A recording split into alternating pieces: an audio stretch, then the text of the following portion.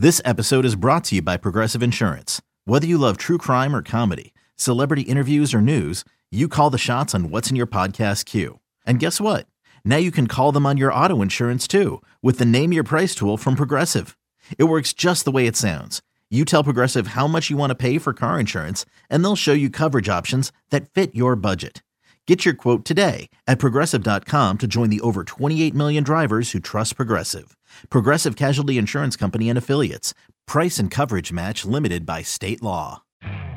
You could spend the weekend doing the same old whatever, or you could conquer the weekend in the all-new Hyundai Santa Fe.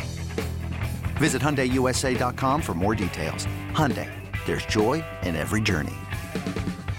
Yeah, I mean, I think we've probably covered Lysell enough. So, yeah, we might as well transition to this game against the Wild and might as well start right there because that was – it's amazing to me how many poor decisions this Bruins team makes in overtime. Like, I think it was only an episode or two ago that I mentioned how, like, every other team seems to value possession in overtime, and the Bruins just, like, charge ahead like, you know, they're going to lose if they don't score in the first 30 seconds. And they just like give away possession on guys trying to go one-on-one. And in this case, DeBrusk taking a bad shot. Like even obviously it's bad because he misses, but like it wasn't even a good shooting position to score if he gets it on net. It's like how, like what's going through your mind there? Like how do you settle for that shot? You know, 3-on-3, it's like you got to look for openings and like seam passes. You don't just charge into the zone and like fire a snapper from the high slot. Like it's wild. And you know, and I do think Montgomery obviously was asked about it directly and was like, yeah, I don't like that he missed. I don't like the shot selection. And he also didn't like that both DeBrusk and Coyle were like charging to the goal line, and by the time they turn around, the puck's already carrying past them, and Matt Grzelcyk stranded on 3-on-1. So, yeah, just all around bad decision making there. I think it's been a problem for the Bruins in overtime all season, but in this specific case, yeah, for Jake DeBrusk, not good. Well, and you can tell that it's not like they practice that very much. Like they look like they don't practice it very much because there were times. I mean, they practice 3-on-3s. I sit there and watch it. Like, well, yeah, but like something's not clicking with it. It's not like there's certain reads where I know it's easy for us to say, and we're not on the ice and we see it completely differently. But from above, you know, we have a different vantage point, and you can see when plays develop. When guys are getting caught too deep and like I'm up there thinking, oh man, that's not going to end up good. And it always ends up in an odd man rush or a breakaway. And there was one point in the overtime where Geeky should have seen the guy behind him. And the guy, I forget who it was. I can pull it up, but went on a pretty clean breakaway because instead of him noticing that I forget, it might have been Marchand was going to take a shot. He should have dropped back, and that's when they gave up the breakaway. So I don't know. It was from our vantage point, it looks bad, and the same vantage point that you see on TV. No idea what it looks like on the ice for those guys, but sometimes you can see it coming, and you're like, oh, I know what this is going to turn into. Yeah, I mean the actual game-winning goal was so elementary not to take the shot that DeBrusk did. I mean, you go back and watch it. He crosses the blue line, and it's comical. It's comical. The shot selection is comical. The misfiring is comical. It's like, did you think that was gonna go in? And like, if you're gonna take that shot, like I said, and I know Montgomery said Coyle and DeBrusk were both going to the goal line, but it's like, if you're gonna take that shot, which you're not scoring from there, you might as well just get it low for a rebound where you have a teammate at least going to the net. It was just it was one of the dumbest shot selections I've probably seen. I don't want to be dramatic, but I'd probably say in my my entire life. But you've been very sarcastic and a little bit dramatic today, Brian. I know it's late, but yeah. Well, the one thing I didn't like even more so than that in the game was the Pat Maroon hit on Charlie McAvoy. And Scott, I know you were up in arms about this, and just just be consistent. I think that's all anybody's asking. No one's saying that. Yeah, that's there's no one knows. Well, we all know watching like what these hits should be. But the refs just don't. And the fact that a penalty is not even called in this situation, it's just, I'm not even looking at this with black and gold glasses on, because I seldom do. But it's just like, how do you not call that a minor? Like, it just makes no sense. And then what's further frustrating is, like, you look at the Bruins tonight and you look at Minnesota's bench, and they got like 4 or 5 guys that would, easily, fight anybody on the Bruins team with their eyes closed. And it's just like, that's like one of your best players, one of the best defensemen in the league. And the Bruins just don't have the personnel in that moment to really kind of step up, besides Frederick, but he fights out of his weight class a lot. So I'm kind of like annoyed, not even so much that like the players' inability to do so. It's just the reality with this Bruins team. They're not, they celebrated I'm going to mess this name up again, Scott. What was it called? Something AC Club? Tech Lunch Club? Pail AC. Lunch Pail AC. They've come a long way since the Lunch Pail AC guys they celebrated the other night. But yeah, now now we call it lunch boxes. We call it, not lunch pail. So I didn't like the hit for the same reasons that Scott you'll go into. But it also just is frustrating knowing that this Bruins makeup just isn't what it was in years past, to kind of help rectify and police the ice a little bit more when their star players get hit. Yeah, I mean, so two things here. First off, on the hit, yeah, it's unbelievable. It's unbelievable how inconsistent from night to night, hit to hit, this league is. Because yeah, that was a hit directly to the numbers. Like, hit from behind, as clear as day, like as obvious as it gets, and there's no call. And then it like, I tweeted it, and it's like there's a pie chart with 3 slices, and on any given hit from behind, they just spin it, and yet a third a chance that it's going to be no call, third a chance it's going to be 2-minute minor, and a third a chance it's going to be a 5-minute major in a game misconduct, like David Pastrnak got. And it's like, there's just no consistency across the league from night to night. You can watch other games and see it, and I don't know. I feel like a broken record. Like, I've been on this for a while, and I don't know how the league fixes it. I don't know if they care. It doesn't seem like there's been any effort to clarify anything or take these hits more seriously. So I guess they're just going to keep allowing it until someone gets seriously hurt. If someone gets knocked unconscious on the ice, maybe they might start taking it seriously. But it sucks that, like, it's probably going to have to come to that. As for the response, it's a bit unfortunate because I actually thought this was a game where for the most part, the Bruins showed. We've used, Brian, I know you've used the word snarled. Jim Montgomery used that the other day, talking about his defense especially.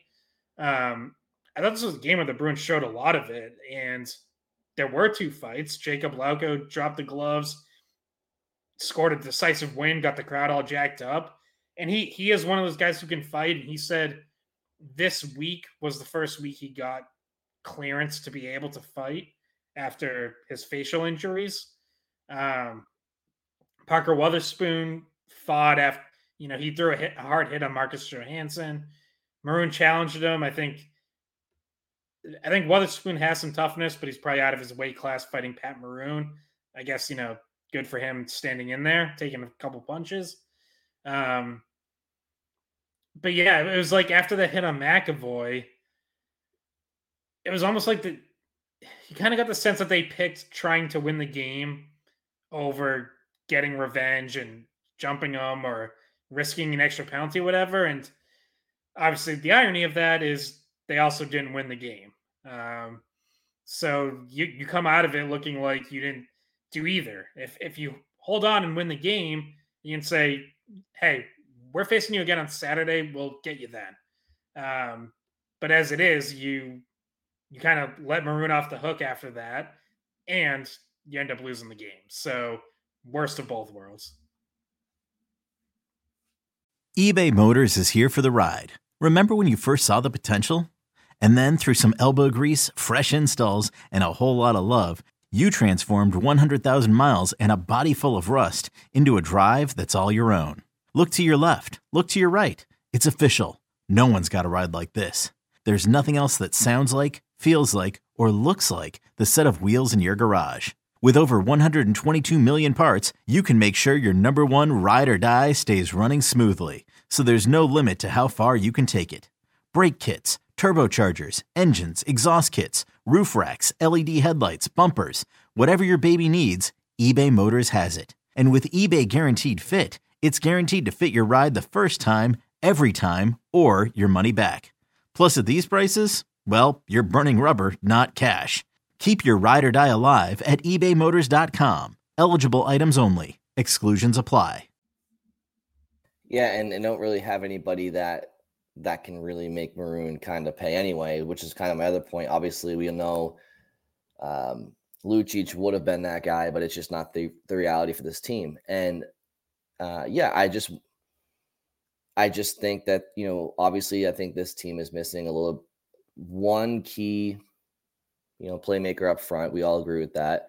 And, when somebody takes liberties on one of your top players, is Trent Frederick going to be enough, whether that's the regular season or playoffs, if things get chippy? I don't know. But I do know that I'm not saying this necessarily equates to success, especially in 2023, but I personally think it does. I do think the tougher a team is, like it does benefit them. And I think that I don't think the Bruins are, I just think they're a team. I don't think they're certainly not tougher than many teams. And I don't know if they're any weaker than others, but they're just a team. And so that was evident tonight, Scott. Like, yeah, they lost in the score sheet, but also they didn't really have anybody to do that. Like Trent Frederick maybe, but that for him, that's punching up a little bit. Yeah, well, Maroon, most people are punching up to Maroon and Ryan Reeves. Like those are guys that I don't think anyone in the league wants to fight. And like you guys already mentioned, Witherspoon did. I mean, he lost miserably, and he kind of got jumped a little bit. But Witherspoon, the point I want to make is about Witherspoon coming up, and we talked about what the depth chart looks like behind, the original top 6 defensemen on this team. And was it going to be Mitchell? Was it going to be Laura? I don't think anyone really had Witherspoon on the radar, but he's been playing, I think this 3 games in a row for him. And he's jumped people because he is bigger. He is, I guess, willing to mix it up if need be. He's more physical. He's bigger. He has something that Ian Mitchell and Mason Lohrei don't bring, and it's something that the team is missing. Now, can he handle Pat Maroon? We saw no. But he did answer to was actually a hit that he made on one of the Wild. But I think he's an addition of physicality and toughness. He might not be, the biggest addition, but he is an addition to that category. And that's what they've been looking for.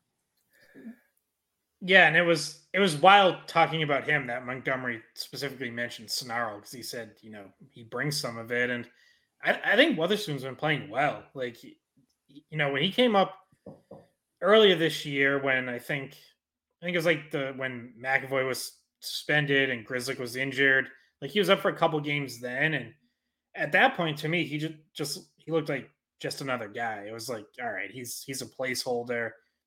Once guys are back, he goes right back to Providence. This time around, like he's playing some real minutes. He's kind of moved around, playing with different partners. He's played left and right side, and I think there's some physicality there. I think he's moving pucks quickly. He's obviously clearly not like a dynamic offensive player. He's not going to give you much on that end of the ice, but defensively, I think he's doing the job. And it looks this time around like more than just a placeholder. And, when they keep him up over Ian Mitchell, like given how he's playing, that makes sense to me. Even putting him in the lineup over Mason Lohrei, it's like in certain matchups, depending on what you're looking for. I absolutely think he's been better defensively than we've seen from Lohrei. He's more of a 1-for-1 for Derek Forbort, who's, who the Bruins are attempting to replace while he's on IR. So, Derek Forbort isn't the best offensive player for the Bruins. He's a guy that can eat penalty kill time. He's a guy that can block shots. He's, Witherspoon is more comparable to Forbort, who they've been without for a while, than Lohrei or Mitchell is. So Scott, your opening lead was basically just another third period blown game for the Bruins. Now, a couple episodes back, I discussed how I felt like the Bruins record being atop the league. I just didn't think that top to bottom that they're as good of a team as their record indicated. And I think that, you illustrating, all those teams, Colorado, Florida, Toronto, you list off a couple of other top teams where their record after having second period leads is pretty much impeccable, whereas the Bruins isn't. That little things like that, I feel like kind of are indicative of like the Bruins maybe, despite being with those teams in the standings, maybe just being a step below them top to bottom. Obviously, goaltending is great. Defense is good most nights. But do you feel that that's an accurate takeaway from that stat? Maybe. To me, I feel like the bigger problem is that it just feels like they get too conservative when they have the lead in the third. And part of it stylistically, it seems like they sag back. I mean, the second period tonight, like, they were playing great and they were pushing and they didn't add to their lead. Like, it was still 2-1 after 2, in part because, we've barely mentioned him so far, but Marc-Andre Fleury was excellent for Minnesota.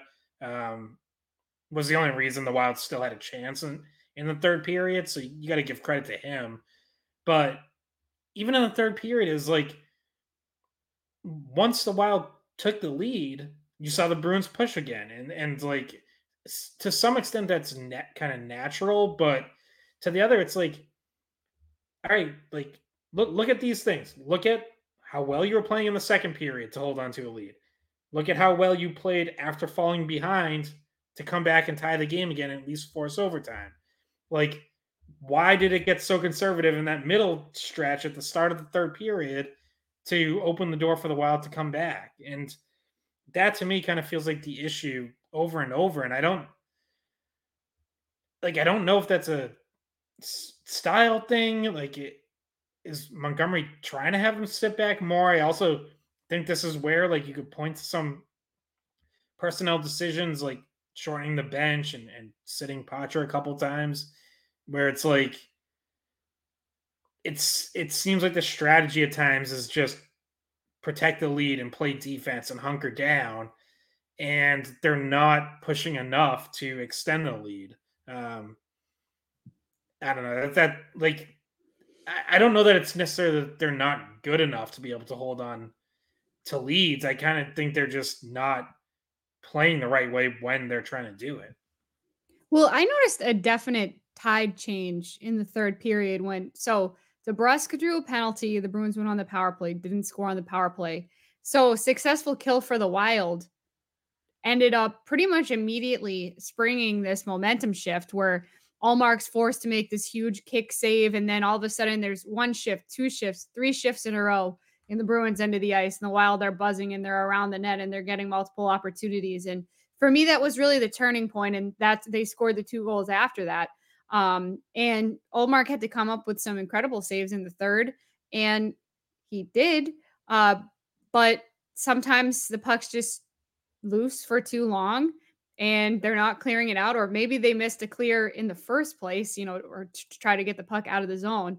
Maybe it's a mistake like that starts the flurry of chances, but that's really what happened midway through the third period. Was as soon as the Bruins got done with that power play, you could feel that's when the momentum changed. And in terms of cleaning up pucks in front of the net, I wouldn't say that Linus Allmark was at all the problem in this game, but he did take accountability in his post-game press conference, and he did blame himself a little bit because someone came straight out and kind of bluntly asked, why are you guys giving up leads like this?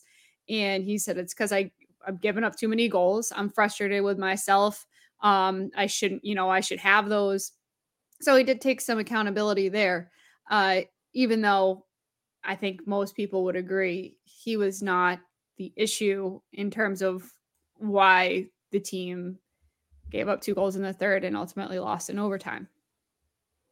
Yeah, I mean, I think to Scott's point about the Bruins playing conservative, I think that might be because they don't have the personnel up front, I think, to score like they did last year. And I don't know if they feel like they can afford to play run and gun, open ice hockey. Not that that's what you want to do anyway when you say to play assertive, but maybe they just feel like if we're in a situation where we have a lead, we feel like we're fortunate because we want to protect that lead now. And I just like last year they played with assertiveness and confidence like no other because they knew that they could score. The biggest thing with the Bruins last year was if they were scored against, the Bruins can give up 3 or 4 goals in a game last year, sometimes 5. And like watching the Bruins last year, you're like, yeah, they'll find a way to get 6 or 7 if need be. And also if it was a 1-0 game, like you knew the Bruins could play that style too.